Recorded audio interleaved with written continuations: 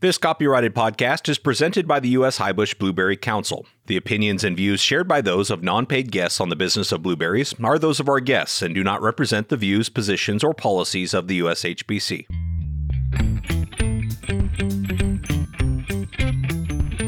The blueberry industry is like no other. Passionate, resilient, and innovative. This podcast is your source for the latest information on the management, markets, research, and technology related to blueberry production. This is the business of blueberries. Here's your host, President of the U.S. Highbush Blueberry Council, Casey Cronquist.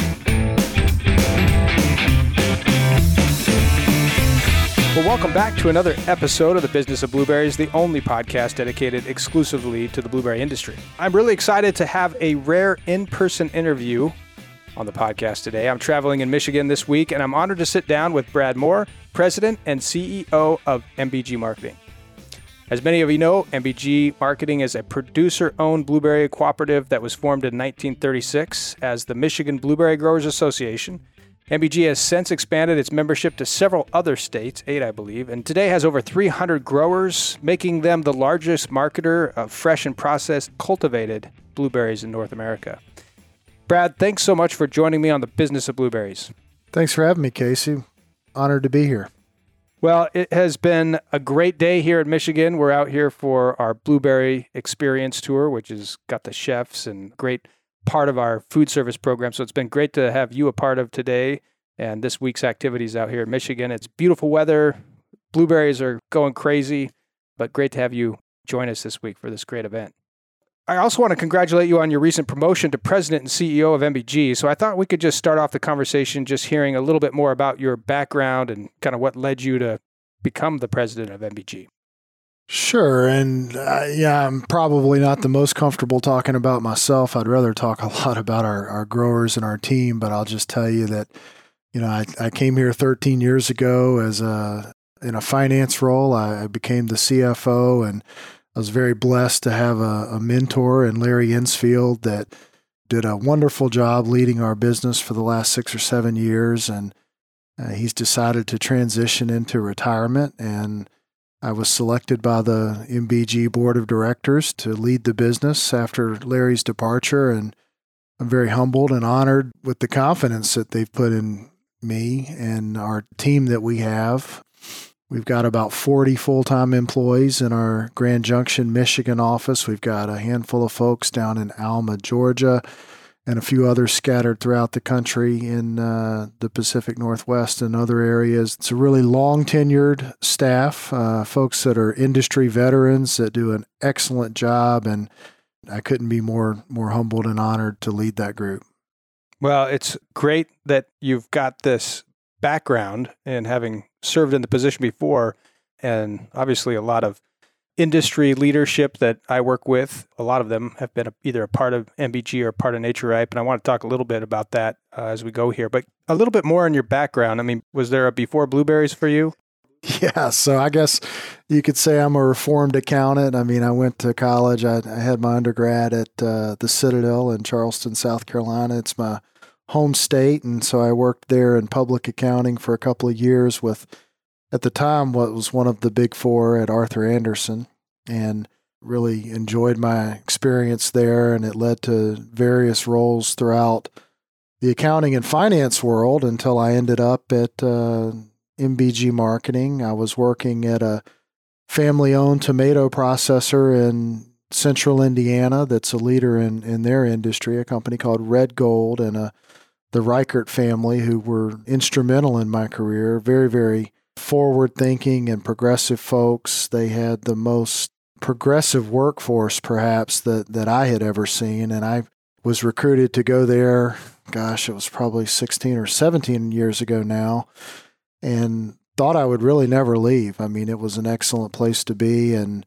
I got a call out of the blue one day from a recruiter that was looking to fill the CFO role at MBG, and it was sometime in like June or July, and in the tomato industry, they have a fresh pack season that lasts from about that time until maybe the 15th of October, whenever the first freeze typically is in Indiana and Ohio area. And I jokingly told the guy, I said, look, if you're still looking for somebody on October 15th, call me back then, because I'm just not going to leave these guys in a lurch in the middle of their busy season. And I thought I'd never hear from them again. And, you could almost set your calendar by October 15th. My phone rang and he said, hey, are you still interested in this opportunity? And I thought, man, maybe this is serendipity, or I should probably get in the car and ride up to Michigan and see what's going on here. And we did. My wife and I have been married 23 years now, I guess it is. And we had a young child at the time, 2 young children, one still in diapers. And we thought, man, if we're ever going to move our family and do something a little more permanent, maybe now's the time while these kids are at this stage of life. And we came to Michigan, and it's been the best decision that we've ever made, certainly professionally. And personally, it's a wonderful area to raise a family. The growers that I've had an opportunity to get to know that we represent, not only here in Michigan, but throughout the country, have been just top-notch producers, but more than that, friends and trusted advisors. I mean, there's a lot of these folks that it's not just a business relationship where they know my family and I know theirs. And I think our co-op model probably helps promote those types of relationships, and we just couldn't be more blessed to be where we're at and represent the growers that we do. Yeah, well, I'm going to talk a little bit about that model, because I know we talk about it on this podcast, that a lot of innovation, family and hard work that goes into blueberry farming in this industry. And I just thought, the co-op is something that, isn't unique to agriculture, but does kind of create some unique opportunities. Certainly co-op represents grower owned. So maybe you could talk a little bit, for those who aren't familiar with MBG, a little background on the co-op itself, how it operates, your role and overview of kind of like what it looks like today from a co-op standpoint. Sure. And in a lot of places, the co-op can be a bad word, a 4-letter word. I've heard some folks describe it as, but the reality is it's a really unique way to go to market for agricultural producers in particular. I think there's a misconception that it's a not-for-profit, or, maybe we're not in it at the same level as some other for-profit companies, and that couldn't be further from the truth. We're absolutely a for-profit entity. We pass all of our profits back through to our member owners in the form of patronage proceeds when we sell their fruit and net the cost against that.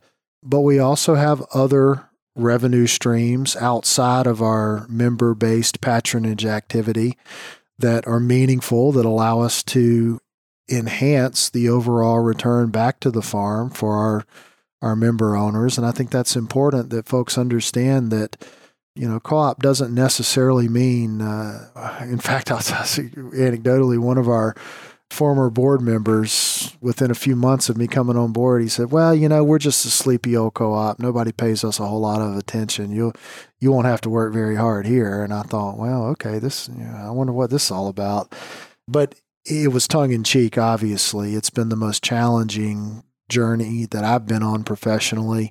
I can't tell you how many times we've traveled all over the world, but particularly here throughout the United States, where it's 2:00 in the morning to make it to the airport for a 5 a.m. flight and be gone for 4 or 5 days and take the red eye back and get home at midnight or later. And, there's been a lot of 70 and 80 hour plus weeks throughout the years. And I'm not the only one. We've got an entire team that's dedicated to that level. And that's how we service our members in all of these various regions. We are headquartered in Michigan, but we're very much an international company. And, that requires a lot of commitment. But our model is unique, and it's not for everyone. Some folks have different underlying investment or strategic objectives with their ag investments. But generally speaking, our membership is made up of family farms. And we've got a lot of second, third, fourth, even fifth generation growers in our network, some who have been in the co-op since the initial founding in 1936. We've got a board member today within a mile of our office who's grower number 11. His family is one of the original 13. and others in and around the area, industry leaders that I had the privilege of getting to know, like Ron Bodke at Cornerstone Ag Enterprises, or Ed Bocock at New Day Farms, or Big George Fritz at Brookside Farms. I mean, these guys, and I could go on. I don't want to live in the past, but these guys really built our business at MBG, and frankly, we're pioneers in the industry. And so that legacy is what we try to honor every day as we go to market on behalf of our growers, and I think we do a pretty good job. Yeah, well, and I want to talk a little bit about that. Maybe take a bit of a deep dive into the state of the industry from your perspective, and I wanted to talk a little bit about what vision you have for the future of MBG. But before we do, let's take a quick break for our crop report. The North American season is well underway, and as we get further into the summer period, we're welcoming more and more regions onto this report. So here, once again, is your blueberry crop report. It's time for your Blueberry Crop Report, an update on crop conditions and markets from important blueberry growing areas. Today you'll hear from Doug Kramer in Oregon, Mario Ramirez in Mexico, and Jason Smith in British Columbia. This was recorded on August 3rd, 2022. Hey, this is Doug Kramer from Oregon, and we got a much cooler week this week. Certainly we had our share of heat last week. Gave us some challenges keeping the fruit cool and keeping quality up. But this week looks cool. I think we're going to be getting deep into the middle of our mid-season varieties, and we should have some good quality going out on the market. So right now we're in the middle of the mid-seasons. The late seasons with the heat we had last week are coming on fast. And we'll probably be into them, if not late this week. Certainly next week, we'll be into the later season varieties. The season seems to be somewhat condensed, still a result of the cool spring we had. And so everybody's busy trying to keep up with the ripening fruit. Hi, everyone. Here Mario with the Mexican Blueberries Report for the week from July 24 to July 30.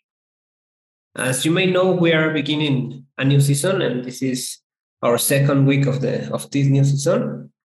The Mexico export volume of fresh continue low, and this week in the calendar is the 30 week. We exported a total of 141 pounds to the United States, and from all the world, it was 146,000 pounds. There are no exportation of organic blueberries reported. In frozen blueberries, Mexico exported a total of 60,000 pounds, and it is a decrease of 4% compared to previous week. And in weather, we have high temperatures in North Mexico and heavy rains in central Mexico that are making it a bit hard to work on the new plantations, but there are no affectations reported. I want to take the chance to tell you about our 12th Congress that was the last week. It was for us an extraordinary success because we have around 2,000 attendants from all producer regions and 160 commercial booths. It was 2 days full of conference. We have a welcome cocktail and opening ceremony with the national agricultural authorities. Later this month, the conference will be available in our YouTube channel, Aneveris MX. And at least for last, I want to extend the invitation to all the USA producers to see us in 2023. Okay, my name is Jason Smith. I'm reporting for British Columbia. Last week we had a bit of a heat wave. I know Washington, Oregon had it as well, and it seemed to really push our crop along. You know, the extended period of hot, dry weather likely had a bit of an impact on the sizing of the berries.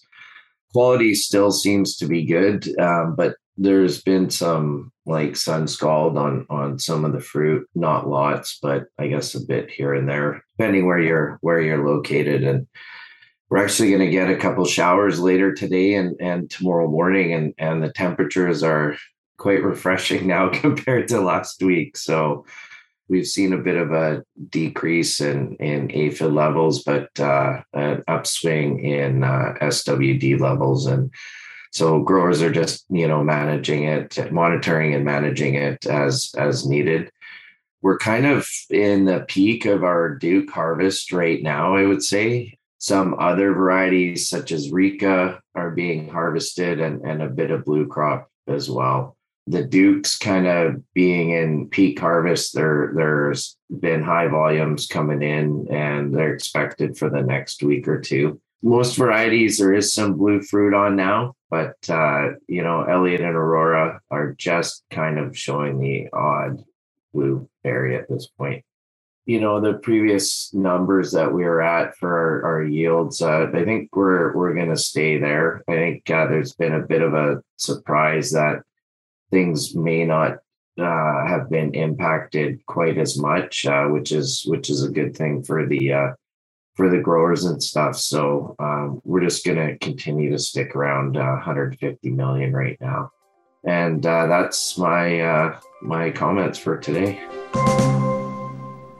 Well, thanks so much to our busy growers who take time to participate in these reports. As a reminder, you can go to the new USHBC website where you'll find our Data and Insight Center to see more data of what's happening in the blueberry industry. We've added a lot more features to this dashboard, including USDA shipping price and movement, the retail category performance, Nielsen monthly retail sales report, and much, much more. So make sure you go to ushbc.org/data to check that out.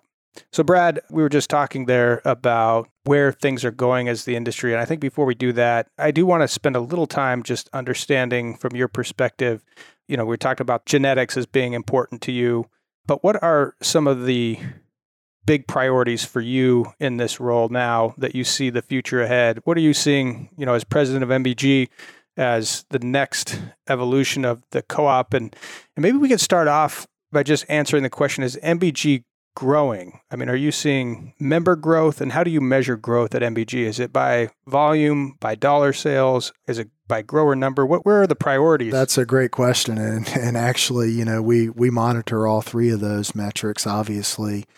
Yes, we are growing. We saw really explosive growth in terms of both membership and volume from about 2010 to about 2015, 2016 perhaps.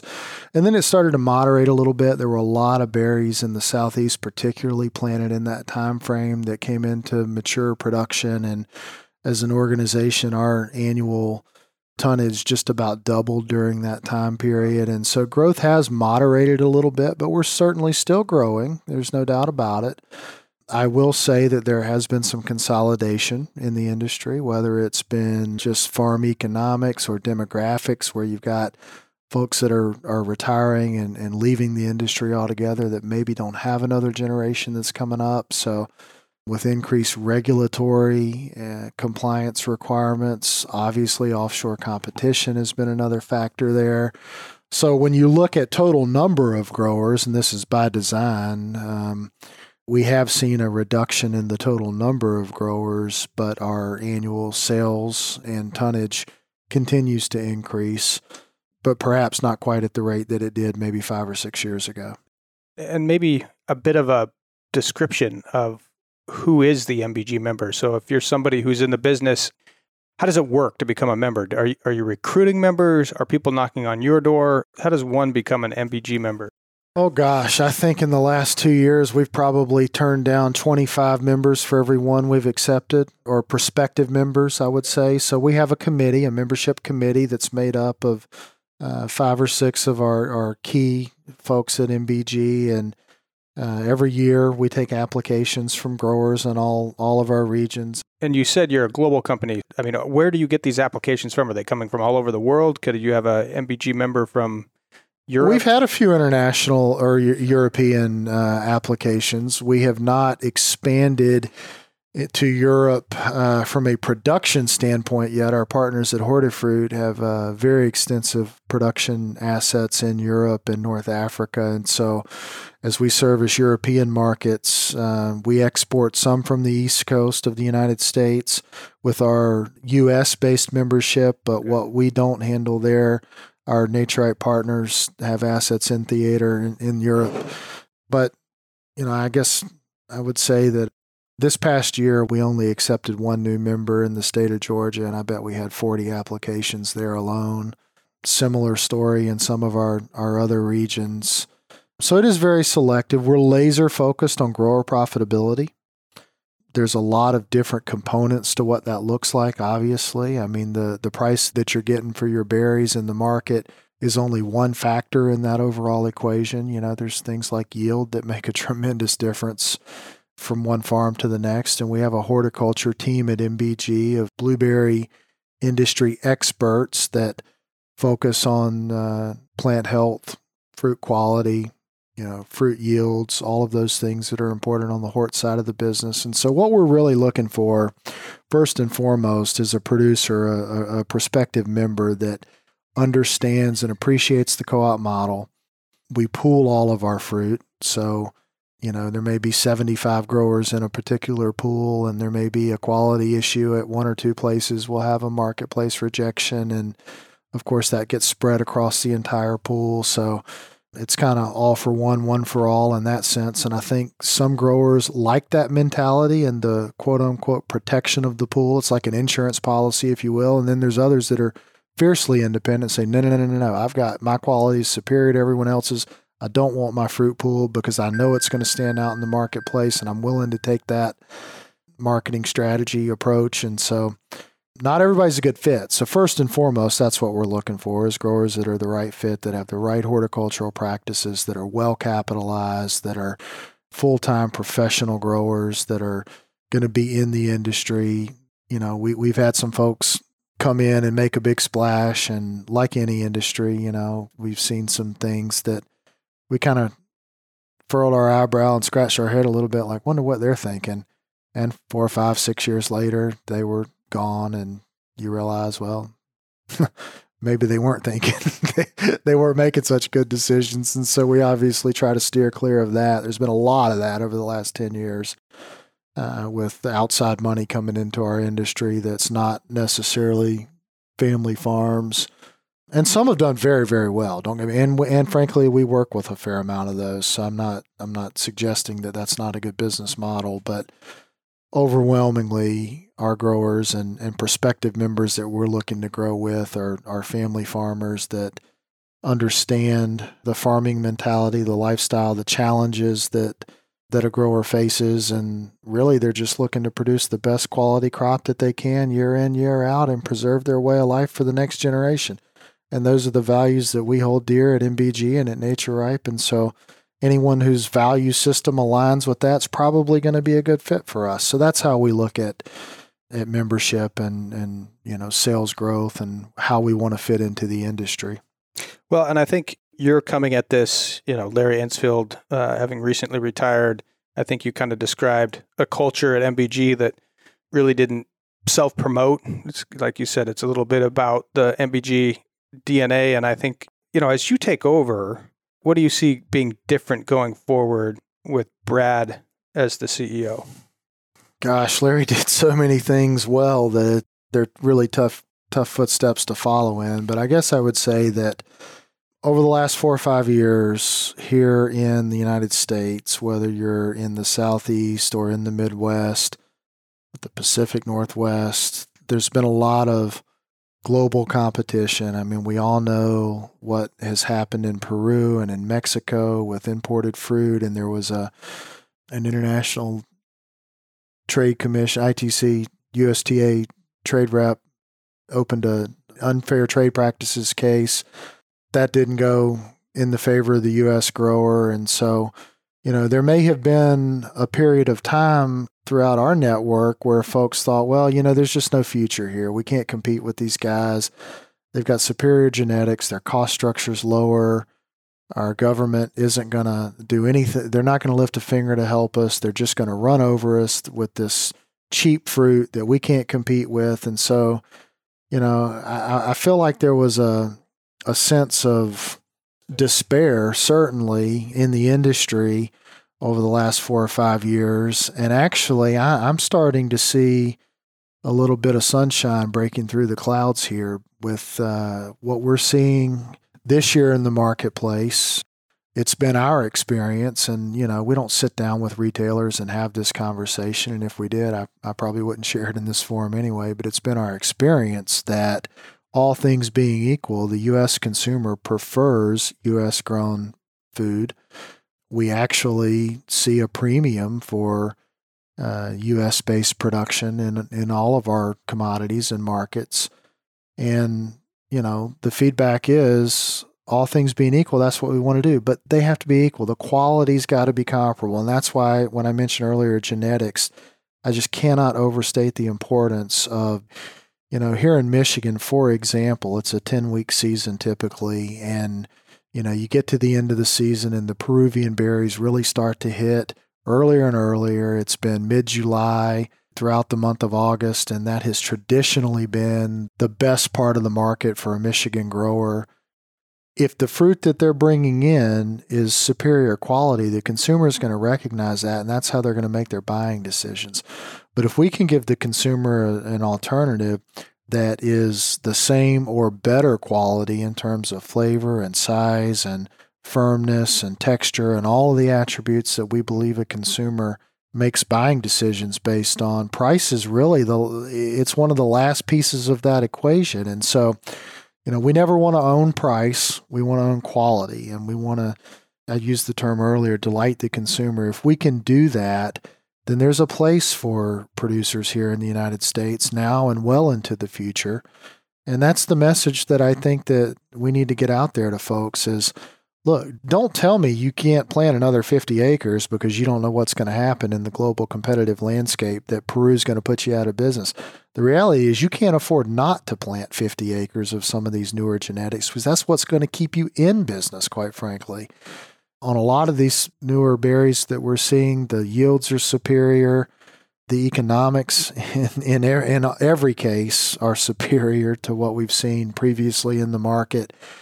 And it's going to be transformational for the industry here.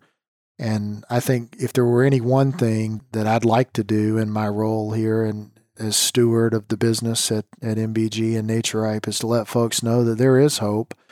We were down, but we're not out. We've got a lot of fight left in us, and there's a space in the global marketplace for all of us, and we need to carve that niche out. And if we can do that with superior quality and better genetics, we're going to be here now and well into the future. Yeah. We're wrapping it up here, and I really appreciate this opportunity to sit down with you here in Michigan and talk a little bit about, what's going on with MBG. Obviously, we're out here for a big food service event for us, the Blueberry Experience, and been a great opportunity to kind of tour Michigan, tour those blueberry farms. We got to take a sample of production, walk through some packing houses, process, watch the fresh, gave these chefs a real, kind of front row seat to what it means to be a part of the blueberry business. And what I certainly appreciated about us hosting this inaugural event here in Michigan is, again, just the culture that you have out here, a sense of pride and family and those values that you're describing that make up the effort that it takes to put these blueberries into the marketplace. And, it's something that we're committed to at USHBC. The food service channel is something that, we really need to develop. It's underdeveloped as part of our commodity. It's part of our strategic plan going forward. But, from your perspective, as you take over the seat of the largest co-op in the blueberry industry, what thoughts do you have about what USHBC could be doing to better support your efforts? We talked a little bit there about, the way in which the marketing might be changing to help address leadership. But how do you see engaging with our program, and what do you see we could be doing to help drive the category further, faster? That's a great question, one that I probably need to give some more thought to. But what I can say right off the top of my head is that the industry would not be what it is today without the foresight that the folks that came before us had when they created USHBC and ABC, the way that consumption has increased in our category over the years.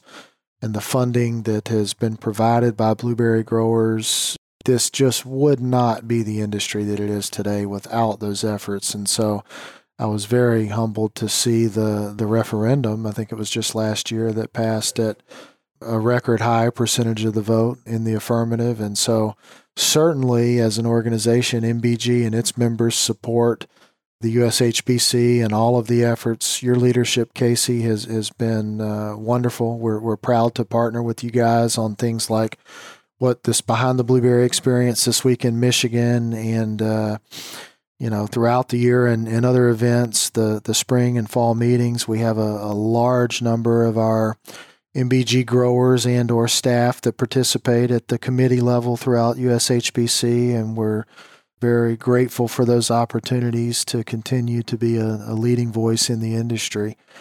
Really can't understate, or rather overstate, the importance of USHBC and NABC and what they're doing to promote the industry and the commodity. And I look at some of the other industry associations and the success that they've had. I mean, it seems to me like the one thing we could do as a group is give you guys more money. I mean, I think you were out here last year on the stump circuit in Michigan, kind of drumming up support for the referendum. And somebody said something about, well, what about the avocado guys and the commercial they have every year and what it does for avocado consumption during that time period? And it's just off the charts. I mean, folks like you that have the data behind that, I mean, you know what the levels of funding that it takes to really take things to the next level. And as I said earlier, it's kind of been tight the last 4 or 5 years, particularly in our industry.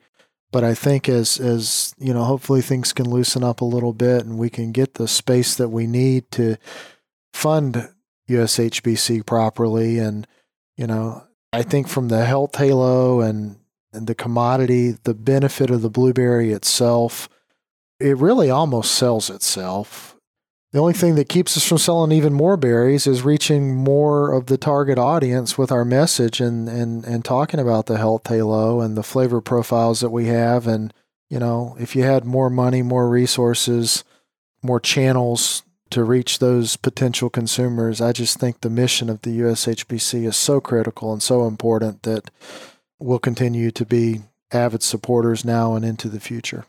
I have to agree. And just in the sort of runway experience that I've had, just getting to understand the industry more, what's been accomplished, and kind of like you described, the shoulders we're standing on that had the vision for what more was going to be able to be accomplished. And much like MBG, USHBC operates a lot like a co-op. We only go forward if the growers say we do, and we only go into the places that, they want to see us move to. And I think that opportunity to share our playbook as you look at what's been accomplished here in the U.S. market with what this industry and these leaders have done to date, replicating around the world, really does create a lot of promise for this industry globally, and certainly the role that USHBC can provide in terms of leadership. So I'm looking forward to working with you in your role, your organization, your members. Certainly have been a big part of our success to date, and look forward to helping ensure that promise going forward from here.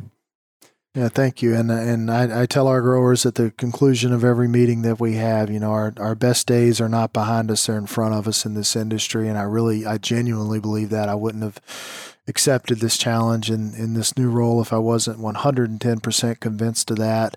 There's no doubt that we've got we have challenges like any other industry. We've got some really exciting solutions to those challenges that are here today, that are not 5 years out, they're not 10 years out. We have solutions today that can help our growers remain not only competitive, but I believe ultimately win the competitive landscape against some of these other regions and varieties. There's all blueberry consumption is good consumption, but at the end of the day, we represent family farms, and that's what we're here for. That's my mission, and the entire team at MBG, our mission every day is we're laser focused on grower profitability and putting the customer first in that equation. And if we do that, we're going to be successful. Yeah. Well, it's been a pleasure to sit down with you. We'll do this again. We'll be picking your brain some more. So get ready for the next one of these. And just looking forward to participating in your tenure in this new role and excited about that future as well. So that's it for episode 108. Thanks so much for listening. We'll be back next week with more innovation, collaboration, family, and hard work right here on the Business of Blueberries.